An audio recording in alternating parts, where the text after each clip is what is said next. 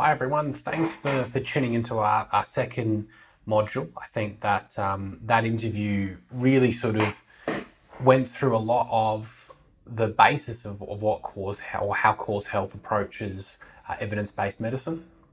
I think it's a really good episode that gives us a lot of information and a lot of just such a much better framework for what we can apply to our clinical practice. So I thought it'd be useful to jump on and do another summary. So I think if you watched the lecture I did at the start where we talked about complexity and complex systems theory, I think we'll see a lot of crossover between CauseHealth and that complex systems theory. And that's because CauseHealth is based on complex systems theory. It's a different sort of approach to it, but it's still the same basis.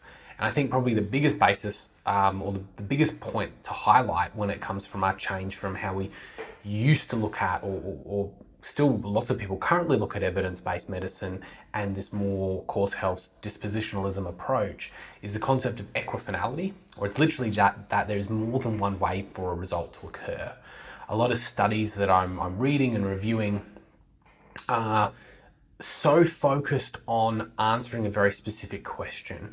For example, we've got one study at the moment, which is better, heel raises or heel raises in someone's shoe, or like an actual sort of little block that you put in the back of someone's shoe, or exercises, so calf raise exercises for Achilles tendinopathy. And it's based upon this assumption that the recovery really only occurs one way, and which is the best way, or which is the only way to really go about it. And there's a case of, well, there's many different ways that we can approach how we treat this condition, and the question should really be, which population is it better for? Is there someone that does better, someone that does worse? Why is this idea of, in this RCT that we need to have one that is better, and that's the only one that we're going to do? And so it's sort of really locking in with this idea that there's one way or one better way. And I think when we think about injuries, we think about pain, we really think about, if we've got an injury, let's take again Achilles tendinopathy, we know it occurs in sedentary people, and we know it also occurs in elite athletes.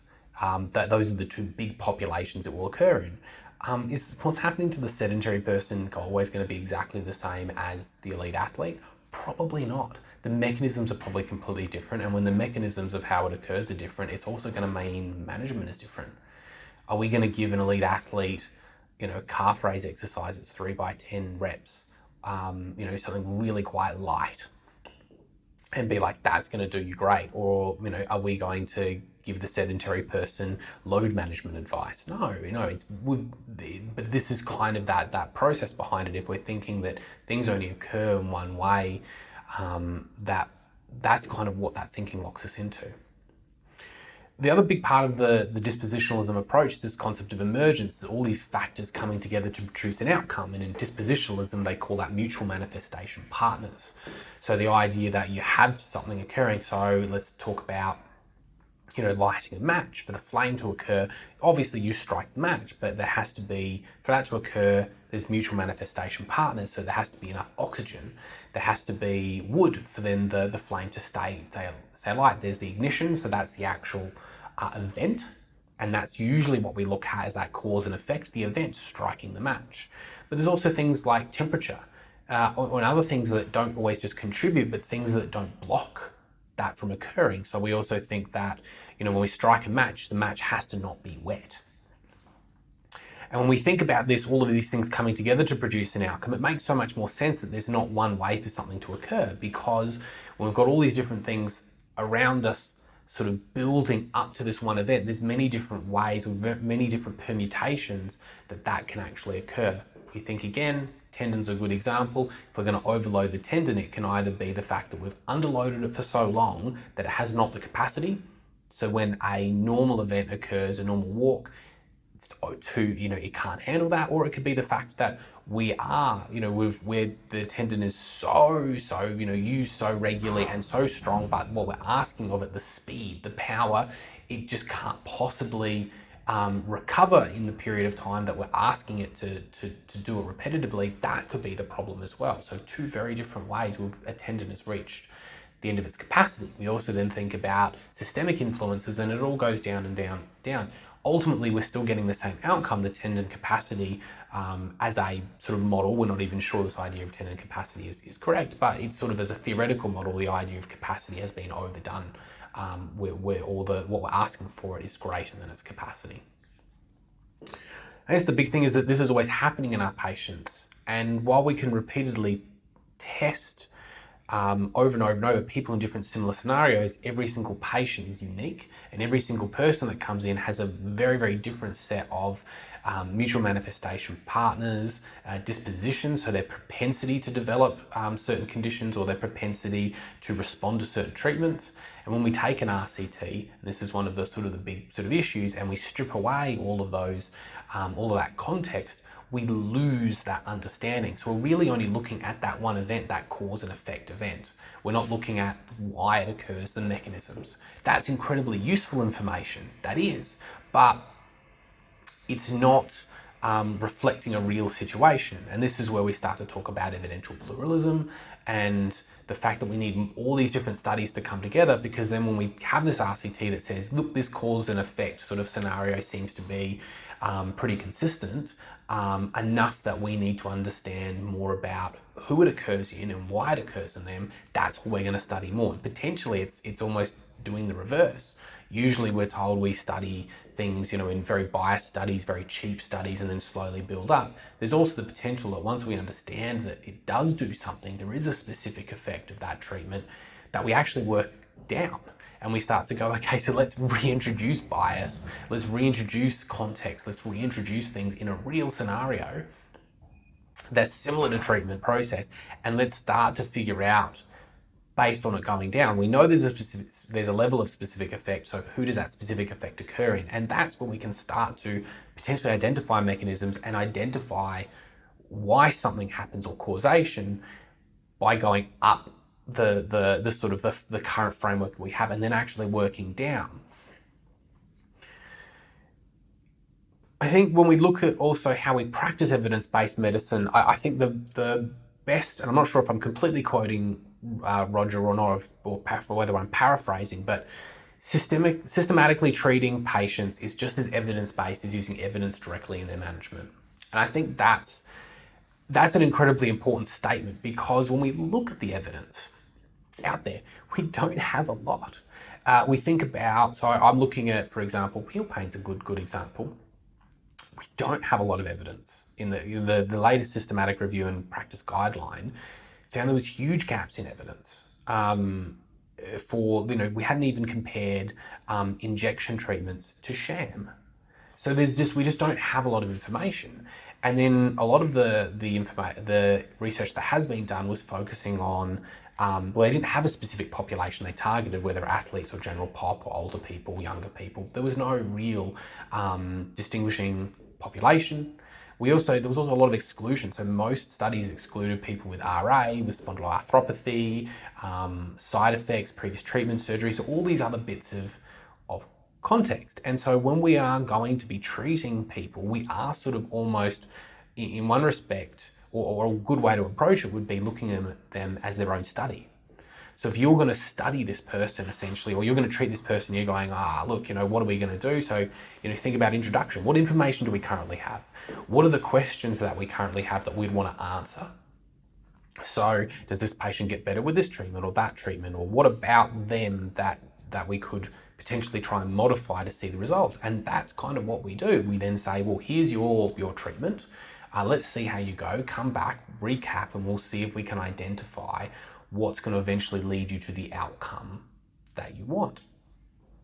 And I think highlighting that's just as evidence-based as actually directly using the evidence is incredibly important, because if we're focusing on that not being evidence-based, what information do we have? What information do we not have? How do we apply this in the best way possible for this person to achieve their goal? I mean, what are we stuck with then? To be evidence-based is essentially blindly following a study. Oh, this study did this protocol and it seemed to be 80% effective, so I'm going to follow that protocol exactly. But when we look at exercise-based interventions, most studies homogenize, or most high-quality studies, or when we say high-quality RCTs, those sort of things, they have homogenous exercise protocols. So the exercise is not targeted for that individual, not targeted for their sport or their demands, not targeted for their goals. So just by applying that exercise program, where are we going to get to with that person? How is that going to actually treat them as an individual? So being able to look at studies, to be able to look at the evidence as a whole, appreciate the evidence as a whole, and then say, these I think are the mechanisms that may be or may not be occurring. These are the things that we need to be careful of. These might be mutual manifestation partners for both good and bad outcomes. So these are the things we're going to look at, and this is how we're going to help try and choose our patient that gets this treatment, or match the treatment that we have in our room, match the patient we have in our room to the treatment we have available. Yeah, that is the best process we possibly can, because there is at no point in time I think we're going to have enough evidence to be able to say evidence-based medicine is looking for that study and actually just following through. And I think that's what Roger said exactly, which is, when we start to reframe the clinical question from, if this person has Achilles tendinopathy or this person has the X condition, we shouldn't be searching for how do we reduce this person's pain, or how do we eliminate this condition. We should be asking for, what is this person's goals and how do we start to actually achieve those? And when our research review, when we're looking at it from an evidence-based perspective, should be focusing on taking that patient, that individual, and looking at all the evidence and seeing how it applies to them and seeing where it doesn't apply, rather than blindly following these studies that just say, this was better than this, so this is what you do for everyone. When we're looking at putting it into clinical practice as well, I think there's a great quote from Greg Lehman I saw in comments, and he says, you need butter to make a fettuccine Alfredo, but having butter is not enough.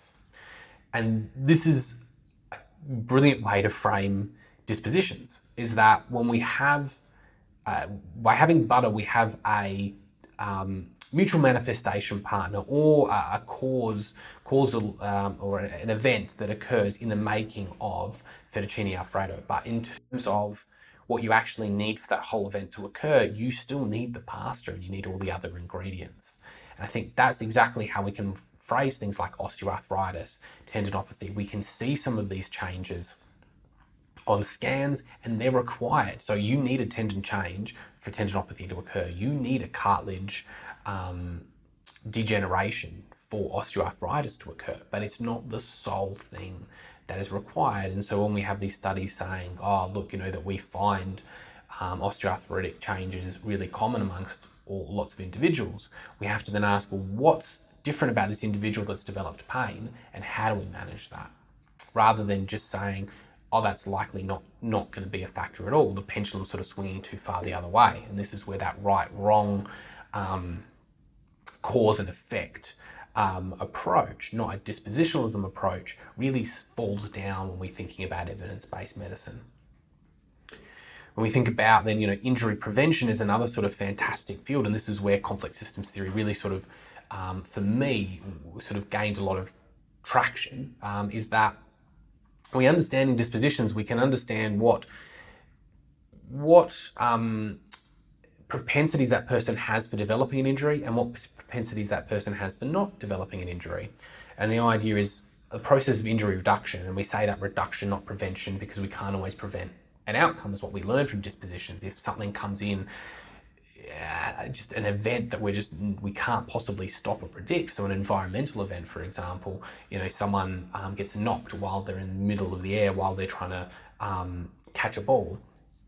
We can't stop that from occurring, but we can we can address all the other propensities that we can change. So fatigue, lack of strength, too much training, other sort of psychological or sociological factors. We can understand them and we can start to address those. And ultimately, that's the best dispositionalism approach, is we're saying, well, these are the things that are going to have a propensity for making things better or worse, and here's how we're going to try and manipulate them systematically to then get a better outcome. One thing I don't think we didn't discuss in the talk was this idea of frequentism.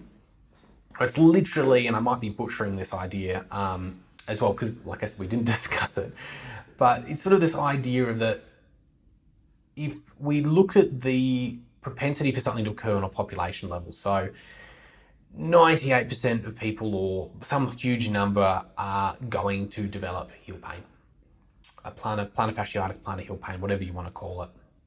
And so when someone comes in to an appointment and they have heel pain, what the population data would say is it's more likely than not that that is plantar heel pain. However, we can't always then just say there's a 98% chance that that person has their pain is heel pain. We can't, while that population data suggests that individual we have to look at as an individual, and we have to say that is, like, what does this person have in terms of mutual manifestation partners? What are these propensities for this individual to develop heel pain? Because that person in front of us might have none of the propensities for developing heel pain. They might have nothing at all that suggests that it's heel pain. And then if we take this approach that it's 98% likely that this person has heel pain, it actually isn't the case at all. This person is probably incredibly unlikely to have developed heel pain. That is the typical sort of plantar heel pain, plantar fasciitis, because they are 10 years old, for example. And so immediately that assumption has to change because the mutual manifestation partners are different. That's a child. It now becomes immediately more likely to develop severs or calcaneopophysitis. They're physically at a point where developing plantar fasciopathy, plantar fasciitis, all those sort of whatever name we want to use, is immediately not there. They don't have the physiological sort of basis to develop that condition. But that's how we approach a lot of our patients. So being evidence-based is also about understanding, I think, that, because when we're just taking these blanket figures and saying it's most likely this because, well, that is the most likely condition and it seems to have these factors, we often can put our blinkers on for other factors. So while that example of that 10-year-old is quite extreme, we do that in a lot more nuanced ways. Oh, this person isn't getting better with this treatment that is, we find for knee osteoarthritis, 75% effective. So there's a 75% chance that, this treatment, they may not have the osteoarthritis, or they're not getting better, or it sort of muddies the figures when we could look at it and say, well, hold on a second, there's 25% of people that don't get better from that treatment. And what is it about that 75% that got them better? What is that 25% that didn't get them better? And before we start applying these treatments, can we actually start to understand why, what about them could precipitate a good outcome or a bad outcome? And so we can start to get a much, much more nuanced in the way that we apply things. So we're also not just how some people practice, which is throwing spaghetti at a wall and seeing what sticks.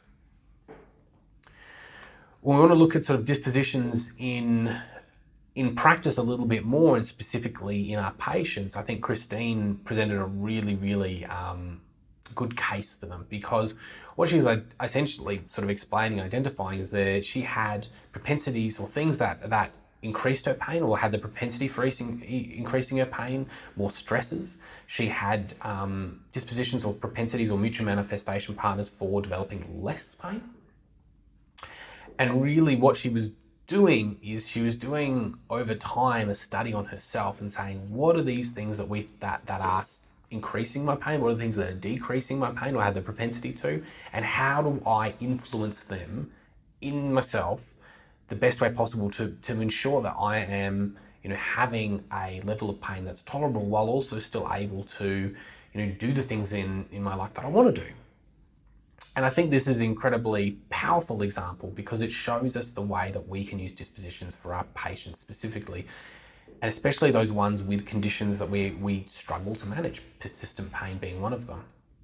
We don't have causal information to understand exactly why those stresses or why those factors work exactly the way that they do to increase or decrease our pain. We have theories and ideas, but we also don't need that causal information. We can understand that when we work with the patient and we start to help them explore these factors, that we can still find, and when we do it systematically, we can still find ways that we can then do it. We can then achieve these goals. What is really, really helpful, and this is where the evidence really comes in, is that we know we do have evidence to guide us to say that stress, sleep, other psychological or sociological factors have influence on pain. What we don't have is the causal information that says if you do this to this, if you do this exact treatment, if you give them this pill, if you give them this, that, the other, you will get this outcome. So the evidence tells us where we need to look. It doesn't tell us exactly how to achieve it exactly in our patients. And there's definitely evidence that gives us guidance. There's definitely evidence that gives us ways we could approach it. But ultimately our role is to help the patient, guide them through this sort of systematic appraisal of themselves and help them sort of decide what's going to make it propensities more or less for their outcome. I think Christine explained that incredibly well. And I think if we're looking at exploring that further, I think Christine's chapter in the book, which I've shared as at the end of this course, is an incredibly good read, because it really goes into detail the process that she took to actually get there, and also she explains it a lot more in detail and gives a lot of metaphors or analogies for how we can explain it to our patients. And I think that can be incredibly helpful in specific situations where we go, and it's not just in persistent pain. We can say, well, look, this is the thing that, these are things that might lead to more injury. Here's things that don't lead to more injury. Here's the things that are more likely to get you better. Here's the things that are going to influence make it less likely that you're going to get better with your return to running. We can use the same sort of ideas, the same sort of basis presented to our patients as a way of explaining how things work, and utilize that as a way of trying to influence them to have a better outcome, using the evidence that we do have and using our understanding of that person to guide them. I hope you've enjoyed the talks so far. I think this, like I said, this module I think is incredibly helpful in terms of understanding the approach. And then obviously if there's any questions, queries, or anything about the information that we've covered, please comment, let us know. More than happy to elaborate or expand, or as well as even talk to any of the guests that we've had, and if we have big burning questions, bring them back on to answer them.